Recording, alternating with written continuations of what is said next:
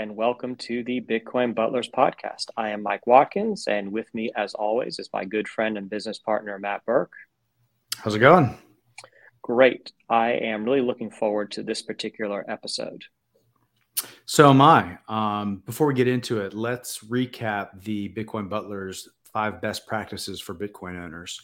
The first one is to buy your Bitcoin from a reputable exchange. The second one is to move that Bitcoin from an exchange to a multi-sig wallet setup.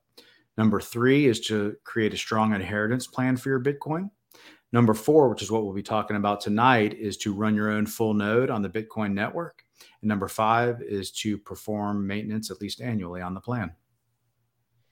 So we have heard from our listeners that they've been enjoying the first 3 episodes of our podcast, but the biggest request that we received is for some more simple and basic information around what is Bitcoin. And I actually think that fits in perfectly with best practice number 4, which is to run your own node, which I know that when a lot of people hear that, it's going to be somewhat terrifying and maybe even overwhelming.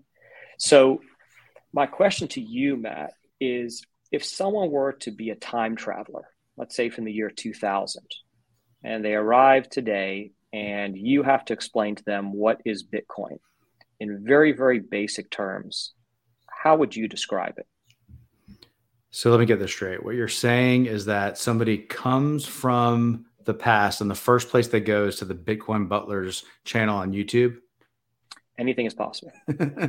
Right. So I think that the easiest way to explain it without being technical at all is that Bitcoin is a decentralized network of computers that creates and validates transactions using software that are confirmed with mathematics to create a monetary network. Okay, so what do you mean exactly by a decentralized network? So decentralized means that there is no central authority. So in the past, when you've had more traditional computer networks that are not peer-to-peer like the Bitcoin network, you have an actual computer or set of computers that are kind of running the show. So if you have, the most common would be like a corporate computer network. If you work for a company and they have a network, they've got servers that are distributing the information to the various people on the network. In the case of the Bitcoin network, each node on the network is running the software, and there's no single computer that's running that software that is any different than any of the other computers. And that's why they're called peers.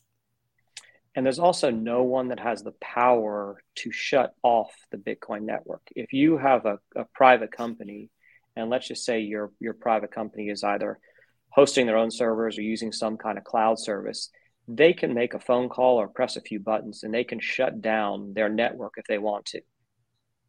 But with Right. Bitcoin, there's nobody that can shut down the network. Correct. As long as there is a computer running the software, the network can run.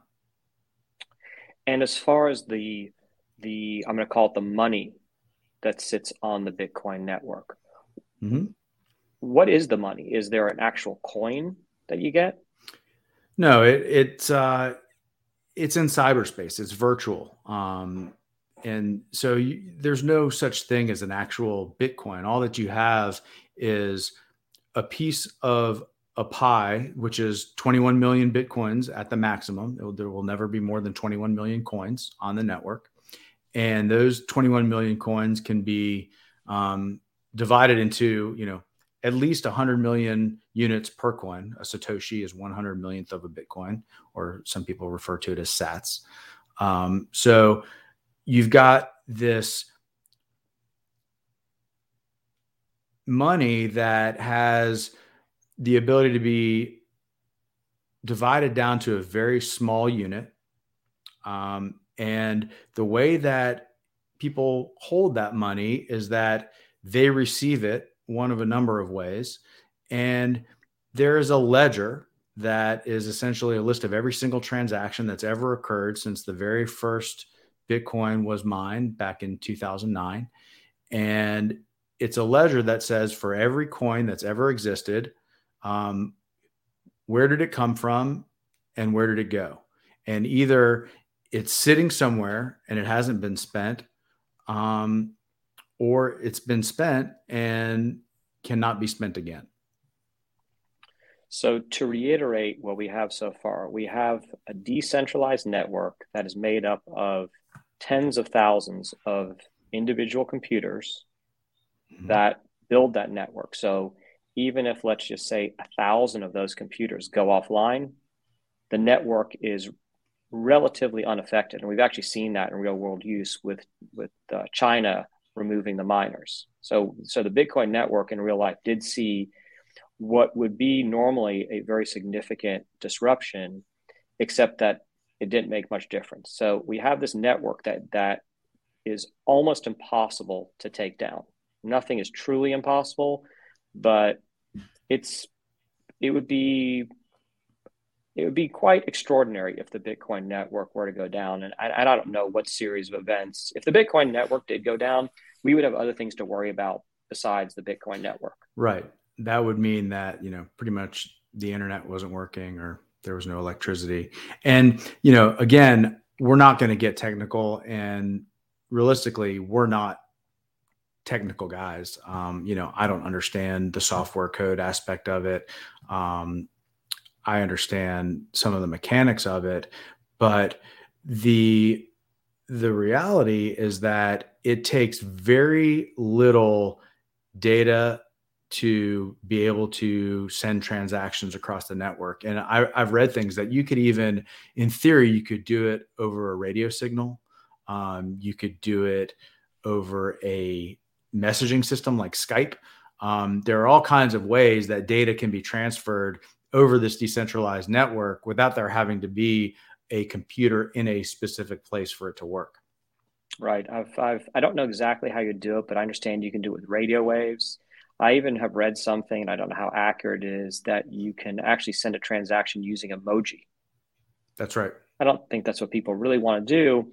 So going back. Well, and not to interrupt you, but it's not that people don't want to do it. It's that there are ways to do it now that don't require it to be done that way. But the point is that it has a high tolerance for infiltration and nodes getting shut down. A lot of things would have to go very wrong for this network to not be usable. Yes, I think it is the world's most powerful computer network. And I've heard some stats that are just really kind of mind-blowing with how powerful that network is. Like if you were to take every grain of sand on every beach in the world, that the Bitcoin network processes more calculations per second than every grain of sand in the world. Yeah, there's all kinds of stats out there where you can kind of put those into real world terms. One I've heard that I think is interesting is that if you took if every person in the world had a standard laptop and they were running it, it would still be less computing power than the Bitcoin network. Yeah, the numbers are crazy. So we have this kind of impenetrable network that is almost impossible to take down. And then on top of that, we have this, I'm going to call it for this discussion a currency. But that currency really is just a digital balance, meaning the network keeps track of everything that you have either received or deposited, and it keeps track of everything that you have spent or sent to someone. And at the end, you have this net balance, which the network calls UTXOs, but we don't need to get into that. So you have this balance on this network. You never physically take or even digitally take ownership of any of the Bitcoin. It never comes off the network. The network is just simply a list of every transaction that's ever taken place on the network. And it uses math to calculate what you have received or deposited and subtracts out what you have sent or spent. And then the other key point to that is that in order to spend any Bitcoin, and by spend, we mean to take Bitcoin that someone is holding and to send it somewhere else, whether that's to a different address that you control or an address that somebody else controls, in order to send Bitcoin that you own. And, when you reference a UTXO, that's an unspent transaction is what that means. And in order for you to take any piece of an unspent transaction and send it somewhere else, you have to sign for it. And this is where the cryptography comes in. And you can kind of think of it almost like you would a paper check, in the sense that you write a check, or maybe you don't even have to write the check. Someone in your office writes a check and you're the CEO, they bring you the check to sign it. And, it's a simplified explanation, but in order for that check to clear, the bank confirms that your signature matches the signature on the card. And this network is essentially doing the same thing, except it's not tied to individuals. It's tied to addresses. And so the software has the ability to say, okay, the address that sent this Bitcoin actually corresponds to the owner of the key to that Bitcoin. And so that's how the network validates that transactions are legitimate. Okay, so adding on to what we had before, we essentially have part of the Bitcoin system is, I'm going to call it a messaging app. If you want to think of it like email, if you want to think of it like an instant message, you send a message. When you initiate a Bitcoin transaction, you are essentially sending a message to the Bitcoin network that says, I want to spend, I'm going to say $100 or 0.0001 Bitcoin, however you want to put it. I want to spend this amount and I am authorized to spend this amount. And here's my private key, which validates and confirms that I am indeed the owner of these unspent transactions. Mm-hmm. And then the network goes through some really brilliant processes to confirm that I am indeed the owner and that I do indeed have the $100 or so to send. Yeah. First of all, stop talking about it in fiat. Let's talk about it in sats. So you got 100,000 sats. So you got 100,000 sats and you want to send them somewhere. That's right. You create a transaction, originate a transaction, whether that's from your wallet, whether you're, when you move money off of an exchange into your wallet, that's a Bitcoin transaction. The exchange is the one originating that transaction, but somebody originates the transaction. And once that transaction is originated, it gets broadcast to the network. So this data goes out onto the network, and the very first node, which could be any full node, just like the ones we're going to talk about when we get into best practice number 4, some node at random is going to receive that message, and they're going to compare the data in that transaction against the rules of the network. And we're not going to get into the rules, but here's an example of one of the rules. We know that there will never be more than 21 million Bitcoin, and we know that you don't want to send 0 Bitcoin. So as long as the amount that you're sending is somewhere between 0 and 21 million Bitcoins, it could be valid. There are other reasons why it may or may not be, but there's a set of rules that say, okay, it's like a checklist. Does it meet this criteria? Does it meet that criteria? And the node kind of checks all of those boxes. And once all of the boxes get checked, it then propagates that transaction to other peers that it's connected to. And in some cases, it might reject that transaction, in which case it'll never go anywhere other than to tell the originator of that transaction that it's been rejected. And so once that gets sent to more nodes, it's kind of like, the I told 2 friends and they told 2 friends and so on and so on. Pretty quickly, you've got this exponential growth of information being sent across the network. And eventually, maybe not every single node, but most of the nodes on the network have received that transaction and can also see that it's valid. Okay, so in its most simple form, Bitcoin is a network of, let's say, 10,000 plus computers that do not belong to any central authority in any way. In fact, any person can have a computer on the Bitcoin network.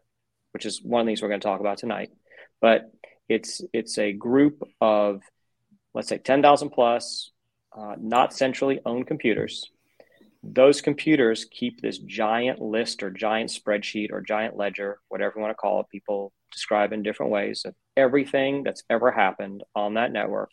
And that data is held and copied to all those 10,000 plus computers. So everyone has a copy of that same list.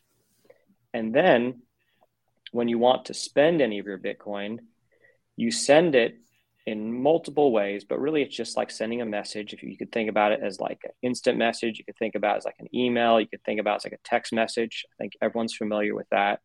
And when you send that message out, instead of it going directly to the person you're trying to send it to, it has a protocol that it has to go through on these 10,000 plus computers. And we're just going to put that protocol in kind of a black box, because I don't think most people who are into Bitcoin really understand that process. And even if you do understand parts of it, you can go deeper and deeper to where you would have issues. And let's I want to make a point there about that, because this is something that comes up a lot when I talk to people about Bitcoin, is that a lot of the stuff, I find it super interesting. I think it's just fascinating technology, and the way that it works is interesting to me. So I study it. But at the same time, I have a smartphone. I'm really good at using it. I can do pretty much everything I need to do on a day-to-day basis. I couldn't tell you the first thing about how my iPhone works. It works, and I know how to use it. So a lot of this stuff, you don't need to know exactly how it works under the hood. You just need to be able to interact with it. I agree with that. And I think that if we could break Bitcoin down, I'm curious what your thoughts are on this. If we were to break Bitcoin down into its simple form, is it just for people to receive and send Bitcoin, is it really just this giant network, a list of every transaction, and a way to send a transaction that's going to go through a series of computer calculations to make sure that you're actually able to do it? Yeah, I think that's a good way of describing it. It is a way to transmit data, and that data represents a transfer of value from one place to another. Right. And the network and the protocol make sure that you cannot spend the same money twice. Right. So we've talked about transactions, we've talked about nodes, and we've talked about the network, receiving transactions that have been propagated from the node that first validated it. And then kind of the last piece of that puzzle is that the transaction, once it's validated, then gets included in a block. And a block is basically, I think of it as a block is if you have an Excel workbook and you have, tabs of different data within the workbook, it's kind of like that. So you got a big Excel spreadsheet, and you've got the latest block is a tab out of, thousands of tabs in an Excel spreadsheet. And each tab prior to the current one is a cumulative list of everything that has been received and spent along the way. And in order for your transaction to be included in a block, a miner has to confirm it. And so when you hear about Bitcoin mining, what they're talking about is a computer that's solving a math problem. And it's not even really solving a math problem as much as it is guessing a really, really, really big number. And by guessing that number, there's all these computers competing to be the first one to guess that number. And the one that guesses that number closes the block and receives a reward in the form of Bitcoin, new Bitcoin that never existed, that has never been spent. They call that the block reward. And it's part of every block is that the miner who solves that block closes that block, and that block becomes part of the chain of all of the other blocks that came before it, which is why it's called the blockchain. And so that blockchain there is a period of time that, a transaction is considered to be more valid than it was before. And that's as the confirmations of that transaction kind of stack on top of each other. So the first time it gets included in a block, you've got one confirmation that transaction is valid in the block that it's in. Well, the next block also includes the prior block. And if you're talking about the ability to kind of infiltrate the network, or what they call the double spending problem, which means that you're, spending Bitcoin that someone else has spent, the longer you go and blocks get built on top of the one that your transaction is in, the much harder it gets for anyone to be able to kind of undo that and spend money that's already been spent. Mm-hmm. One of the ways I like to think about mining is it's almost like a giant lottery, except you don't buy tickets for that lottery beforehand. A number gets set, and then thousands and thousands of computers who are processing trillions and trillions of guesses per second are trying to guess this impossibly large number. And they're actually not trying to guess the exact number. It's so large that you may never get there. So the network adjusts for a range. You just have to get a number within a range. Now, where I'll disagree with you a little bit on that is that you said you don't buy the lottery tickets in advance. Well, where I disagree with you there is that you are buying the lottery tickets in the form of paying for the energy it takes to run the computers that are processing those calculations. And so when you think about a mining computer, they're expending energy, and energy costs money. And so they are paying for those lottery tickets in the form of electricity. Right. Well, what I mean by advance is they don't buy the tickets 2 days before and then try and cash them in. They have to buy a ticket, guess, buy a ticket, guess, buy a ticket, and guess again. And it's really quite ingenious how it all works. But one of the things which I didn't understand originally with Bitcoin is I thought it was solving like a very hard math problem. And like the first computer to solve this impossible math problem would be able to mine a block. But really, it's supposed to be luck.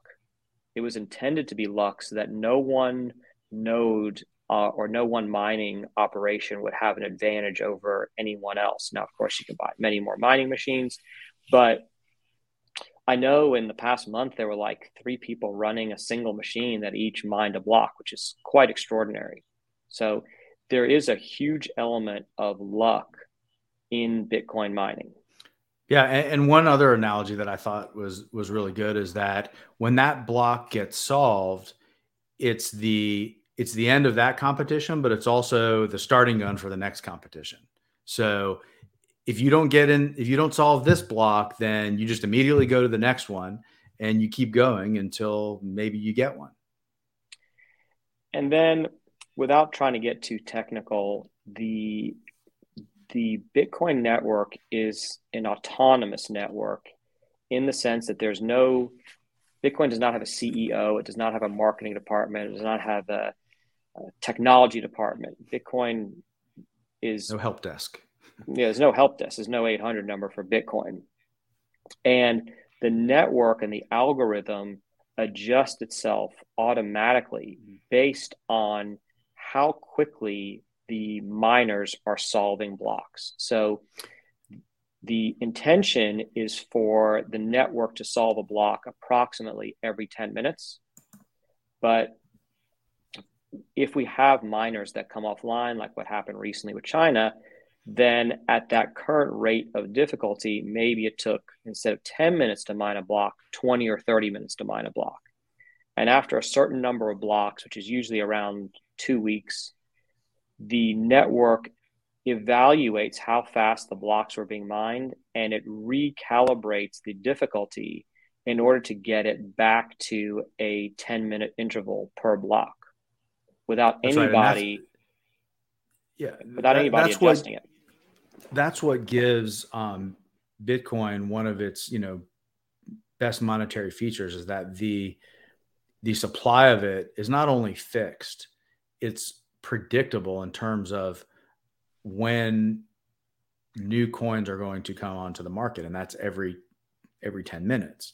And it's really such a brilliant part of it, because what you saw happen in China last year was that you had something like 50% of the mining power that was solving guessing these numbers went offline over a very short period of time. And so as soon as that happened, it was really, really, it had a drastic effect on how difficult it was to solve those numbers. All of a sudden, you have far fewer computers doing those calculations. It's going to take a lot longer to solve that problem. And so over that next 2 weeks, once the difficulty adjustment got changed so that it was easier to solve blocks, the mining computers that were left on the network were able to adjust and then be able to guess those numbers in a way that allowed the coins to come into the network, closer to that 10-minute average. Yeah, the system really is. The deeper I go in Bitcoin, the more I start to understand it, the more brilliant I think it is, and the more well thought out it is. It's really quite remarkable. So with that, we're going to get now, I think, to best practice number 4, which is to run your own node. So these are the nodes we were talking about. These are the 10,000 plus computers that all keep a record of every transaction that's ever taken place. And there's another part I'd like to add on to that, which is to add a watch-only wallet. And we'll explain what that means. So first of all, to run a node is extremely easy. There are pre-packaged solutions that I think they start around $400. And you'll simply buy something that looks, I'd say it's about the size of a little bit bigger than a deck of cards and a little bit smaller than a paperback book. Well, and by the way, those solutions are dedicated solutions. I mean, plenty of people are running nodes just on a computer they had, an old laptop, or the last computer that they had before they upgraded to the newer, latest and greatest version.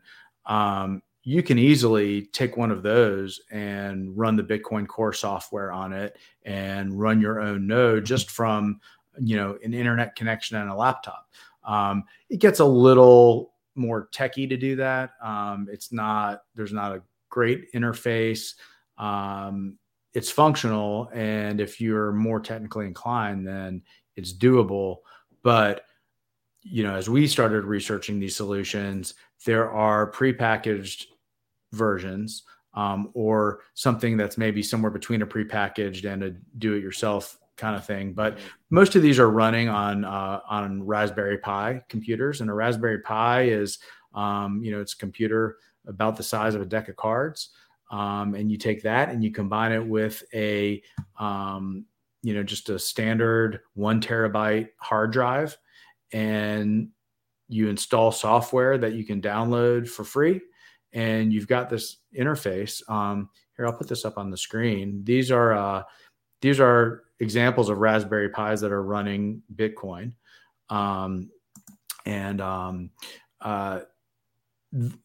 I will also say, and there, like I said, there's many ways to do it, but the software that we like is one called Umbrel, Umbrel, kind of like an umbrella. And this came from Umbrel's Twitter feed. They posted a picture of a bunch of their the nodes that folks are running using their software. And so, you can get one of these computers. You buy these parts on Amazon, costs like, a couple $100, and you're, it takes, 15 minutes to put it all together, and you plug in your router, and before you know it, it's downloading the blockchain onto your hard drive. And so that's the key point to running your own node, is that when you first set it up, it's going to sync with the Bitcoin network, and it's going to download the entire blockchain. So the entire history of every transaction in Bitcoin, like we talked about, is going to show up, not from a website that you search it on, which you can do. There are all these block explorers out there that you can access with any internet browser. And you can type an address into there, or you can type a transaction ID into there, and it'll show you, information around that. But that's different, because if you're doing that, you're relying on someone else's version of the blockchain to tell you what's there. If you download it onto your own hard drive, you've got the version of it on your computer that's, running on your network. The other thing is that a lot of these will, they run over the Tor network, which is a private version of the internet. So there's not like a public IP address where somebody could say, oh, I see this, this software out there at a certain location. It's all kind of hidden behind the scenes. And what Umbrel does is it gives you a suite of tools that let you not only see the blockchain from your local version of it, but do a bunch of other different things on the Bitcoin network through different interfaces. So for example, it also runs a Lightning Network node, which is the Lightning Network is a second layer on top that sits on top of the Bitcoin network that allows you to send very small amounts of Bitcoin for very little money in a very fast way. So you can do that with your node. It also has a Bitcoin wallet built into it. So if you want to have, some amount of Bitcoin that's on a wallet on your node, or you want to be able to move that Bitcoin onto the Lightning Network, that's a way to do it. So here I'll also show, this is just kind of a screenshot from the node that shows, how many connections you have. So what block is the most recent, and just some other information about the network. So it's a nice, easy to use interface, and it gives you the ability to interact with the network. Separately, Umbrel has some other cool stuff that maybe not even Bitcoin related, just some decentralized tools, everything from photo sharing to network-wide ad blockers that you can run in your house. There's all kinds of cool stuff you can do with it. But for us, the one thing that we really like to do with our node is to run a watch-only wallet. Right. So going back to the node, because I think you got into a lot of technical stuff that may be a bit overwhelming, is that running a node is not hard. There are ways that you can do it. If you really want to get deep on it and you want to play around with the Bitcoin network, it's certainly there for you to do.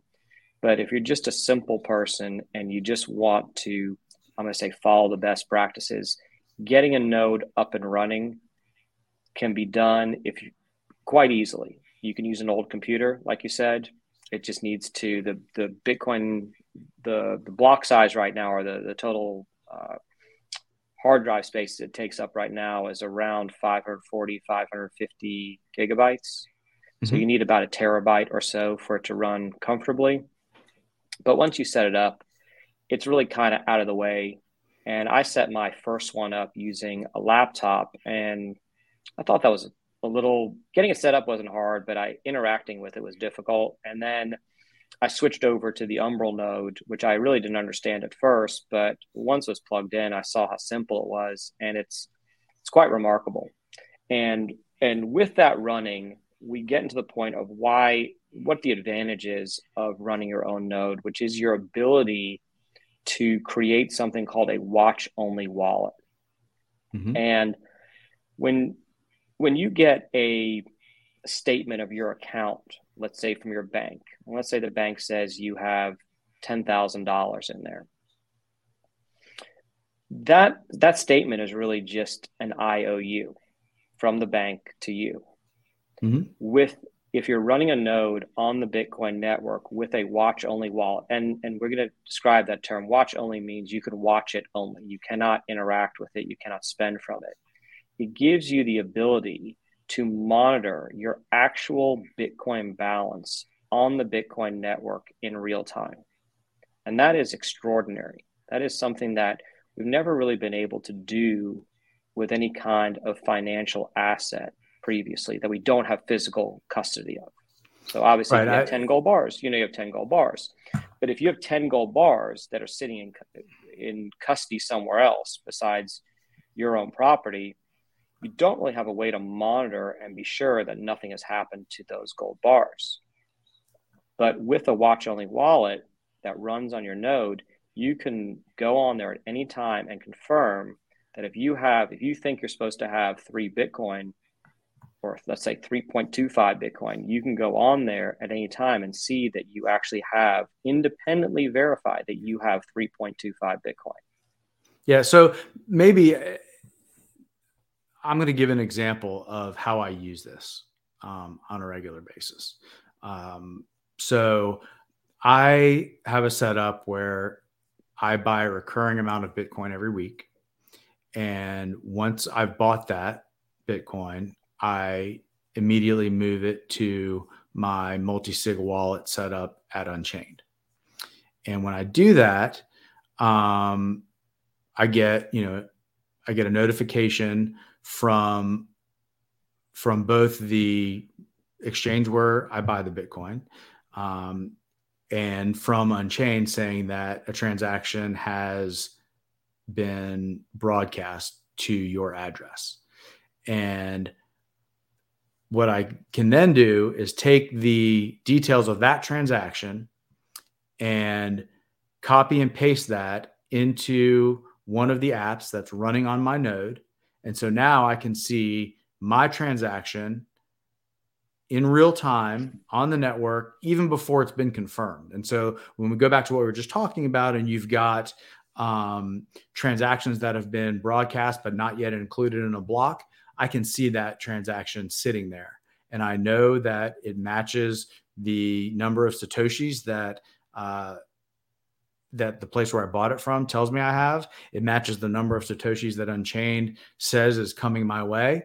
And it gives me an independent verification coming straight off of the hard drive, sitting a foot away from me, that money is coming to an address that I control. So that's kind of step one, is that you can verify transactions in real time using your copy of the blockchain.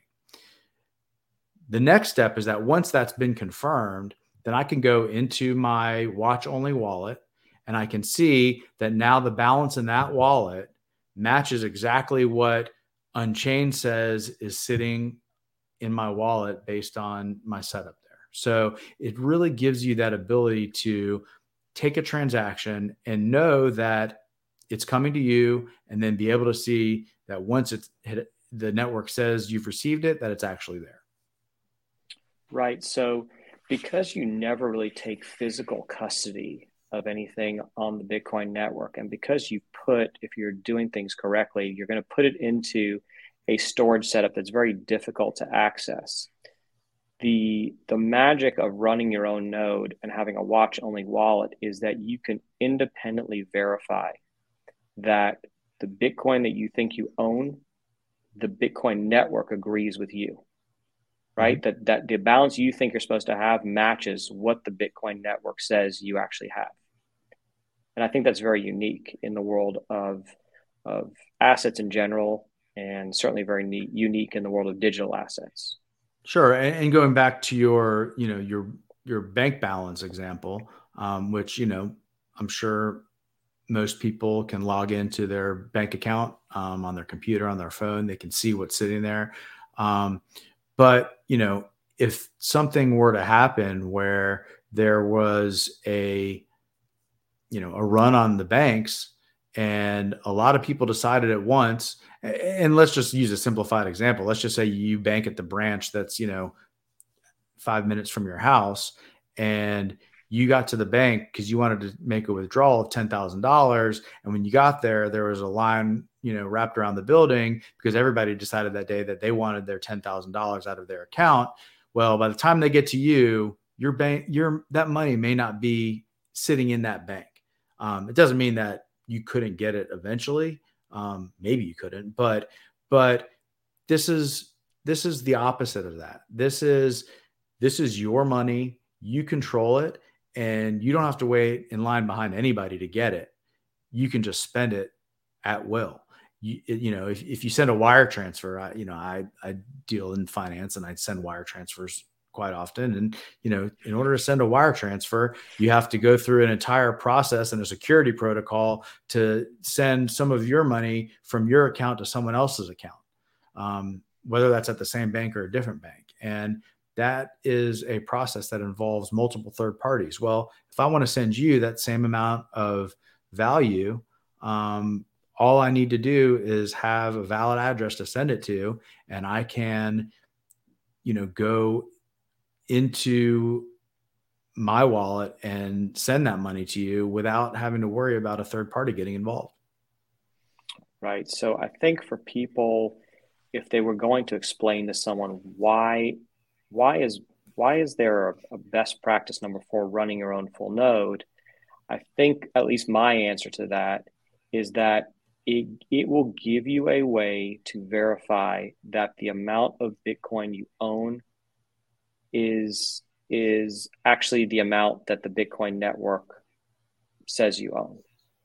Mm-hmm. It's a unique way to verify that what you think is yours is actually yours. And that's why it should be included in everyone's best practice, because otherwise you technically are relying on a third party to confirm the value you have on the network, as opposed to independently verifying. Yeah. And, Bitcoin is a bearer asset, meaning that whoever has the ability to spend that Bitcoin can spend that Bitcoin, and there is nothing that you can do about it. And so, we use this example in our best practices paper, which is that if you think of any other bearer asset, and I think a gold bar is a perfect example of a bearer asset. If you have a gold bar and you store it in a safe in your house, having a watch only wallet is the equivalent of having a camera inside of that safe that's on 24 hours a day that you can flip on at any moment, and you can see that gold bar is sitting exactly in your safe where you thought it was, and that it's the same gold bar that was there yesterday when you checked it. And so and one of these kind of tenets of Bitcoin is don't trust, verify, and this is a perfect example of how you don't have to trust in order to verify that you've got the Bitcoin that you think you have. Yep. I love the example of the camera inside the safe or the vault where you can watch your gold bars. And so this best practice for Bitcoin is just a way for you to have a camera and watch what you really have there. Mm-hmm. Yeah, I think that it's just a really unique tool that allows you to have just even more control over your Bitcoin. And for people that are intimidated by this, or people that think that they like the idea, but they wouldn't know where to get started for setting up a node and what to do, Bitcoin Butlers can help you. You can contact us. We can help you get set up. We can help you with your watch-only wallets. And I know for the people that we've set this up for, they're quite amazed when they see their balance through this independent source on the network. It's kind of a beautiful thing to see. I know I like it. Yeah, it's pretty neat. The first time you see it work, you're like, wow, that's really cool. And yeah, we can absolutely help with that. Even if you want to get the Umbrel software, we can put the equipment together for you and send it to you. And the way that this works is that it does have a 24-word seed phrase associated with it, just like any other Bitcoin wallet. And so, it's not like we can do anything before you get it. You plug it in, you write down your seed words. You're the only one who has them at that point. And you plug it in and start it up, and you wait for it to sync, and you're off to the races. Yep, it's really great. Well, I hope in this episode that people have a more basic understanding of some of the, I'm going to call it simple fundamentals of Bitcoin. And if not, we will keep trying to explain this. But once it sort of clicks for you, I think it's Well, once it clicks, you realize it's really not that complicated. Now, of course, the cryptography and the whole process is pretty complicated, but like your great analogy with your iPhone, that I don't have a clue what happens when I press send on a instant message. I just know that the person I'm sending it to is going to receive it. With that, can you tell people where to find us, please? Yeah, you can find us at our website, btcbutlers.com. You can email us at info@btcbutlers.com. We're on Twitter at BTCButlers. You can DM us there. Also, if you enjoy this, please subscribe to our YouTube channel or to whatever podcast service you're listening to. And we'd love to hear from you and see how we can help you. Right. And just to reiterate, Bitcoin Butlers can help you find the right solution for where to buy your Bitcoin. We can help you select the right solution and for where to store your Bitcoin. We can help you move your Bitcoin from where you purchased it to where you can be storing it. We can help you with a sovereign inheritance plan to make sure that your heirs can get to your Bitcoin and that it's distributed in the manner that you wish. And we can also help you set up a node and a watch-only wallet. Great. So please reach out if you need some help. Matt, thanks you again. Be well. Take care.